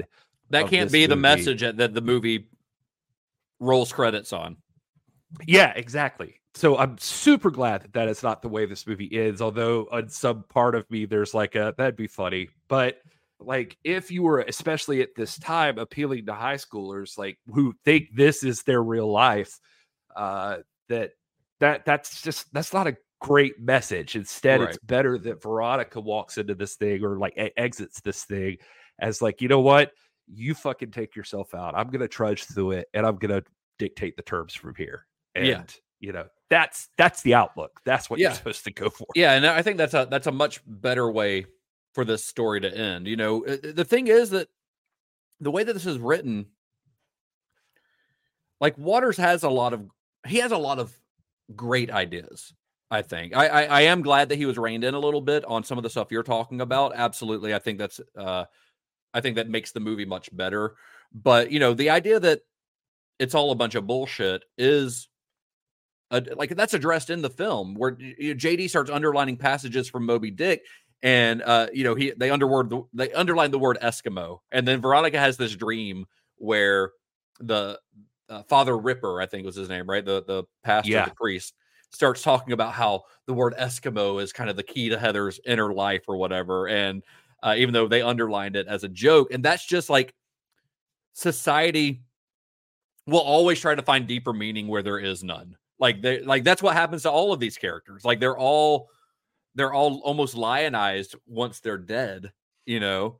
And in real life, that's just not how things were, you know? And it's not that the movie is on JD's side, you know, even though he is right about certain aspects of, like, thinking this is all bullshit and the hierarchy and the of high school is all bullshit, because it is. But he takes it up a little too far. The movie is not on JD's side. He is the film's villain, essentially. I mean, he is the villain of the film. There are other people who are assholes, but he's the villain, right? Everyone in this movie is kind of a stereotype. You know, you've got the dumb jocks, the popular girls, the stoners, the dorks, the geeks, whatever. JD, I think, in high school movie terms, is the bad boy stereotype. Like, Judd Nelson in Breakfast Club, I guess, would be a good another example. But he's just dialed up to 11. You know, he's a nihilist whose solution is to kill everyone. Or I don't even know that he starts off as a nihilist. He starts off as a cynic, but his solution is to kill everyone and blow up the school. And for what? You know, he's almost like the Joker in The Dark Knight. Like he's an agent of chaos. He even has this big speech about chaos. Right? He just wants to watch the world burn. That's kind of who his character is. He is, like Veronica says, he's a psychopath. Like that's really where his character comes from a point of psychopathy. Yeah, I think I forget where I've heard this before, but like, it's not that he's wrong. There gosh, I wish I could remember where I heard it, but they say, like, your diagnosis is correct, but your prognosis is wrong. Oh yeah, that's good. And it's that he's not incorrect that a lot of society is this way, and this is how it's going to be. But this is his solution is not the way it has to be. Yeah, and, not necessarily the best way to go. Yeah. I mean, so like even at the end with Veronica and Martha, dump truck. All I could think was dump truck, and I just felt dirtier just saying dump truck. But you get the. And they're not fixing everything, but she is like, I'm not going to the prom. Let's hang out and watch some movies or something, Yeah. And that's okay. And they'll be happy. And you can still find things that make you happy and work your way through it. You can watch movies with your old pals at Cinema Shock. That's what you can do. Yeah, I mean, Martha seems to be the only character who sees through like the bullshit that is high school, who sees through all these other things that people get stuck in, like being in their little social circle. Cause she just kind of like, she gets bullied and she doesn't bother anybody. She sits by herself at lunch. She leaves everyone alone, and she's bullied simply, I guess, because she's fat. It's shitty, but this is a cynical movie, I would say. I mean, it is a dark movie as far as its subject matter. I think it's hilarious, though. I think it's an incredibly funny movie mostly because of the dialogue. I think Waters' dialogue in this is so good, so clever. But when you compare it to you can't talk about this movie without comparing it to those John Hughes movies, which we have 100 times already on this episode. But I think that this is obviously much more cynical than those movies, but it's also, I think, filled with characters who are much more complex than those characters. While every character in this is kind of a stereotype, there are some nuances to even the Heathers themselves, who are initially presented as straight up villains. They're not like two-dimensional bullies, There's one moment in particular with Heather Chandler kind of early on in the film where they go to that college party and she's kind of pressured into giving a dude a blowjob at that party. And then you see her a few minutes later rinsing her mouth out with water, and she kind of spits the water out at her own reflection. Like she's disgusted with herself. So she's not just this like two-dimensional mean girl character. Like there is some complexity there. Up until that moment, you've only seen her as a bully, but that brief moment does kind of recontextualize what we know about her so far. One writer I read talking about that scene in particular, writer named Kathy Brennan, who was writing about this movie on a website called One Room with a View. She had a great quote talking about this, and where she says, quote, "It suggests that her impenetrable cruelty at school is just a suit of armor that she wears to deal with the demands of being a young woman in a misogynistic world," which does create a view of this character as a lot more complex than what you think it's going to be, because that's not what you normally get out of these bully type characters. But it's not just her. I mean, Heather Duke, Shannon Doherty's character, she starts off I guess you could call her second in command of the Heathers, but she's degraded pretty early on by having to like bend over so Veronica can ride on her back. She is being bullied too in her own way. And then you get even more vulnerability from Heather McNamara when we hear her phone call to the radio show Hot Probs. And then you see her attempted suicide later in the film. Like these characters are given complexity, which you don't get from these films or films like this very often, I don't think. And I think JD is probably the most complex, because he's presented as this cool anti-authority, rebellious teen type, like you normally see in these types of movies. But as the movie goes on, you find that his teen angst bullshit is fueled by feeling like his mother didn't love him. I mean, that's what he says at the end, and that's why I think his cynicism turns into nihilism by the end of the movie. Well, I like that. But like you said, I mean, this does, for all of its cynicism, this movie does end on a somewhat hopeful note. Veronica has realized that this whole high school hierarchy is meaningless. Like she finally comes to the conclusion that this is all really stupid, and that maybe change is necessary and changes on the horizon. I love that moment at the end where she yanks that red scrunchie off of Heather Duke's head, which is kind of like the movie symbol for almost like a crown, like the school queen, that red scrunchie. And she says, "There's a new sheriff in town." That's like her saying, "Hey, things don't have to stay this way. Things can change." And now we're on the road to that changing. So it does end in a way where it's like, hey, things don't always have to suck. That's the part I like about it, because it seems like if they'd have gone with the Veronica blowing herself up at the end, like that's just like, you wouldn't get hey, that. it's not going to get any better than this. Right, might as well give up. Exactly. And it's like, so I think that's not a message you want to send. It's not a message you want to send, and also I don't think that the movie earns that. I think the movie earns the ending that it actually gets. I think Veronica's arc as a character more neatly fits into the ending that we finally got, rather than the original ending that they wrote, if that makes sense. Well, I think it'd just be really nihilistic if she is just like, oh well, JD is right, actually. Like, right, I've been fighting it, but the dude's got a point. And, yeah, that'd be just her giving up, Yeah. So after the movie became a hit on video, Lehman and Waters began developing Heathers as a TV show, actually, because they're finally like, hey, this thing's got some legs. It turns out, even though people didn't see it in the theater, people are watching it. People are enjoying it. So they kind of started developing it as a TV show, and they pitched it to the newly launched Fox network, who was looking for some content to fill out their launch slate. And Peter Chernin, who we've actually talked about on the show a good bit before, because I think he worked on Titanic. I think he was like one of the big Fox guys at Titanic at that time, or when Titanic was being worked on. But at the time, he was the COO of Fox Network, and he loved their treatment for a Heathers TV show.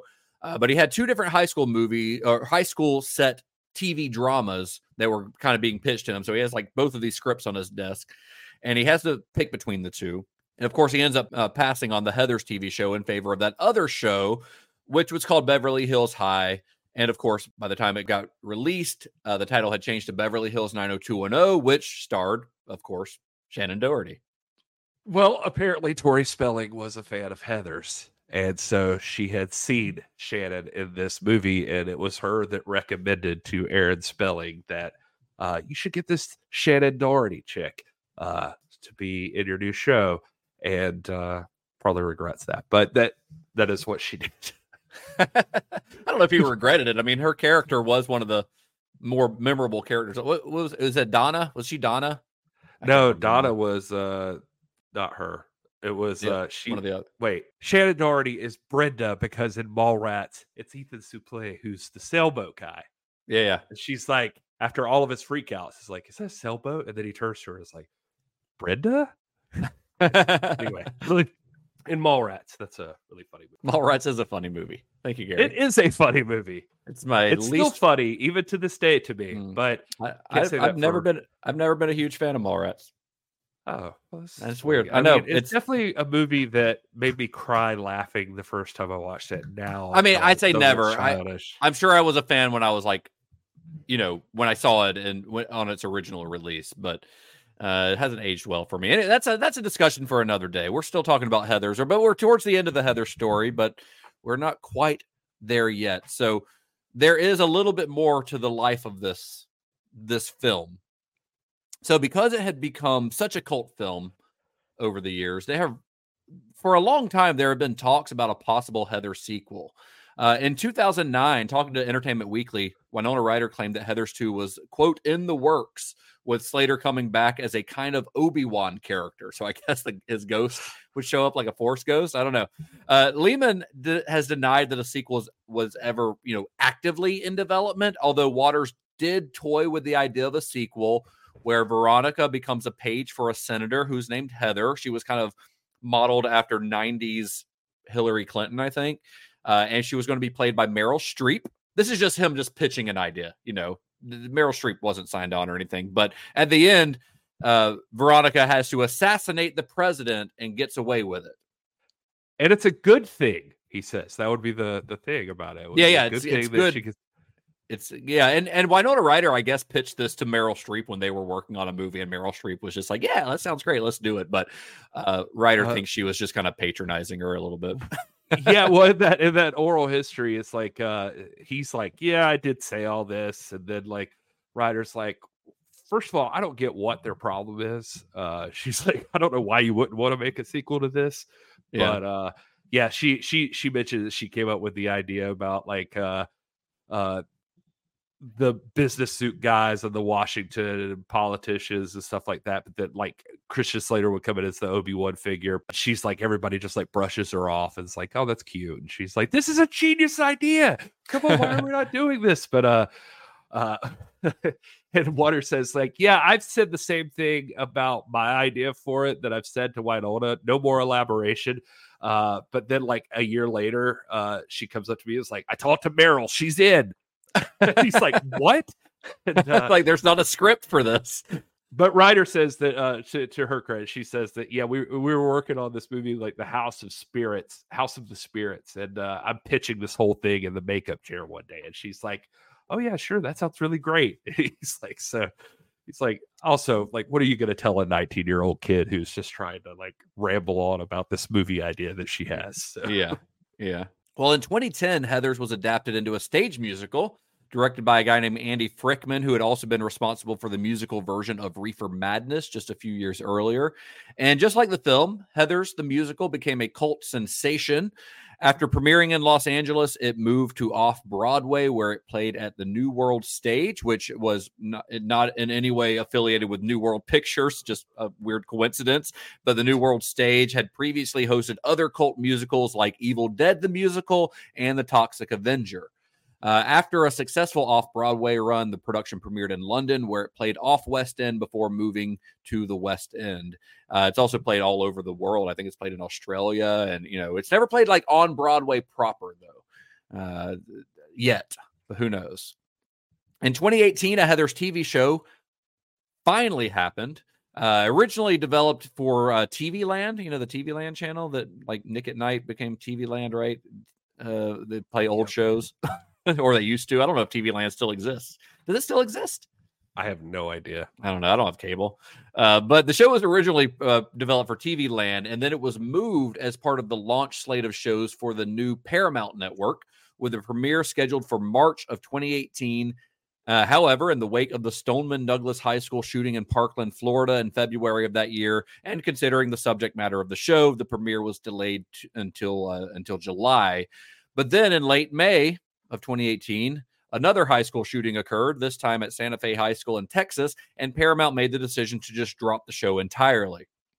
But then later on that year, October 4th, they announced that the series would premiere on October 25th on the Paramount Network over the course of 5 nights. Now, I'm guessing here, but I'm guessing, hey, they're thinking we already paid for this show. We might as well just dump it on the network.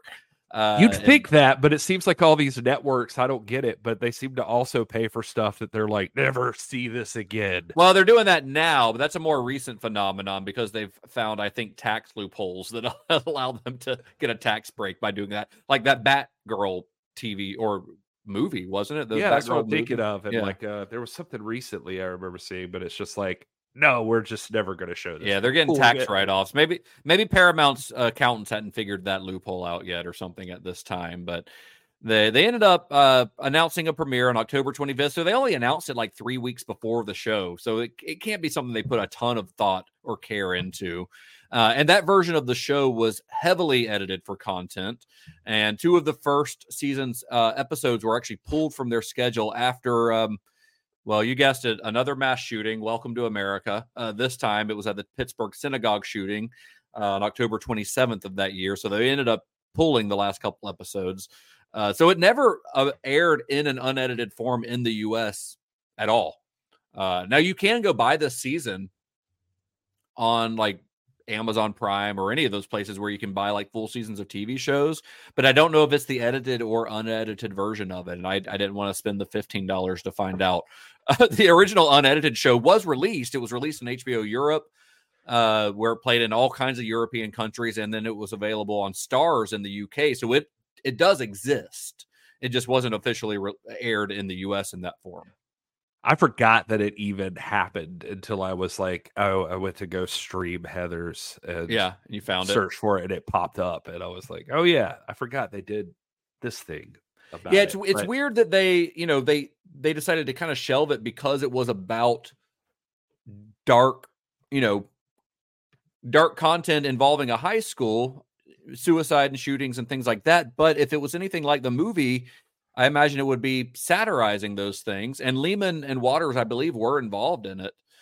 So I have to imagine it would kind of be in the same vein as the movie, which, I understand being sensitive to real life tragedy, obviously, but the show as a satire would probably have things to say. And Daniel Waters has actually gone on to say that, like, he's like, it's important that art reflect on real life issues, and that's what we were doing with the show. But I guess Paramount thought it was just hitting a little too close to home and didn't want to chance the backlash for it, which is why they made the decision that they made.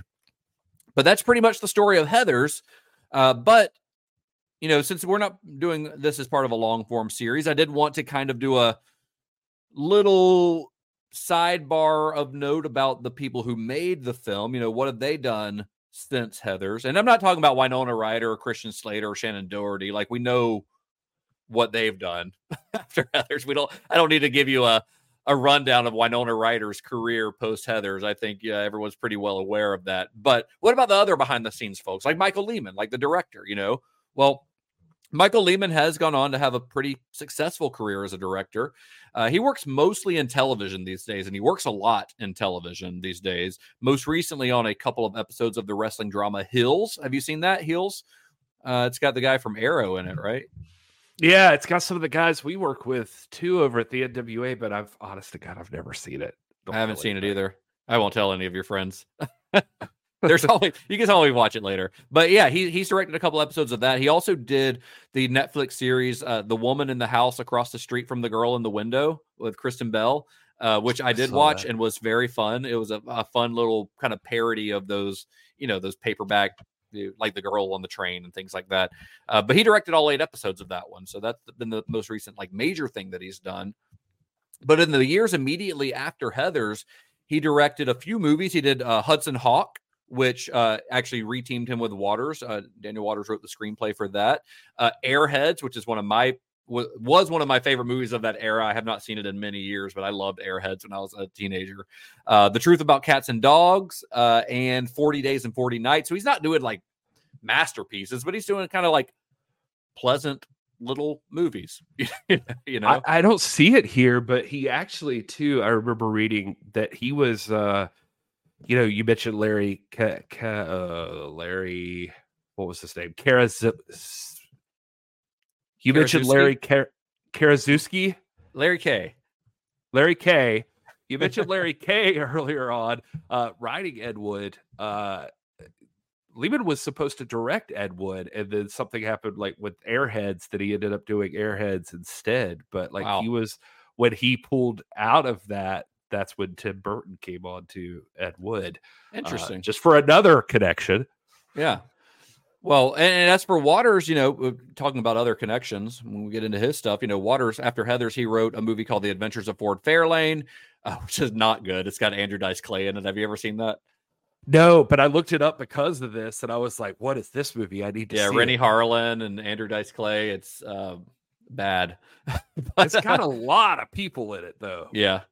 But I don't think it was really Waters' fault that it was bad. I think that it had some development issues. And, I remember reading one quote from Waters where he had gone to see Andrew Dice Clay's stand up and thought he's doing this really brilliant parody of the super macho guy. And it's like, well, he was not doing a parody. That's just literally who Andrew Dice Clay is. It's like, that's his personality. He's not pretending to be this, macho, masochistic, or misogynistic rather, homophobic asshole. That's just kind of at least that's who he was at the time. That's just who Andrew Dice Clay was. But I thought that was a pretty funny quote. But he also, of course, wrote Hudson Hawk, like we mentioned. But then he wrote the screenplay for Batman Returns, another Tim Burton connection. And then a year later, he wrote Demolition Man, which is another movie that I fucking love. I love Demolition Man. And I think it's also a great satire. Demolition Man is.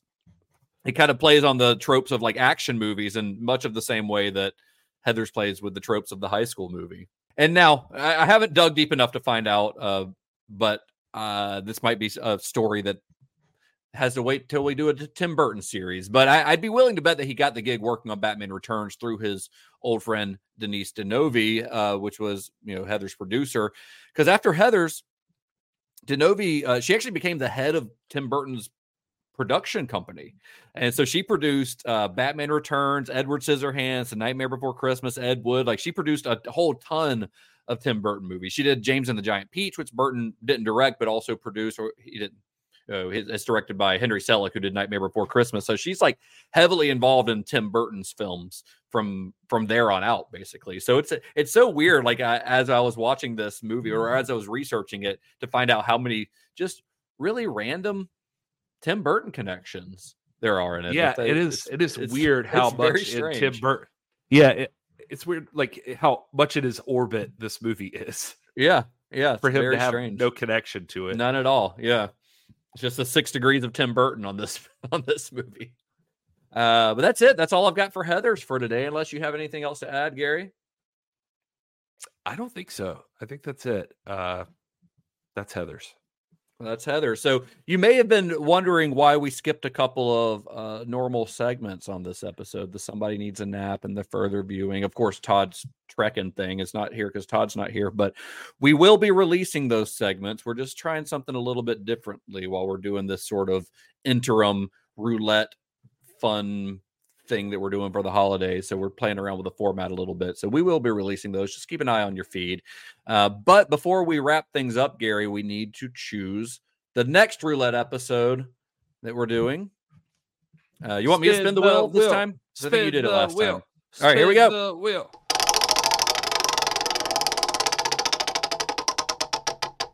All right, we're going back to horror, Gary. This happens a lot. I think there's just a lot of horror movies on my roulette list.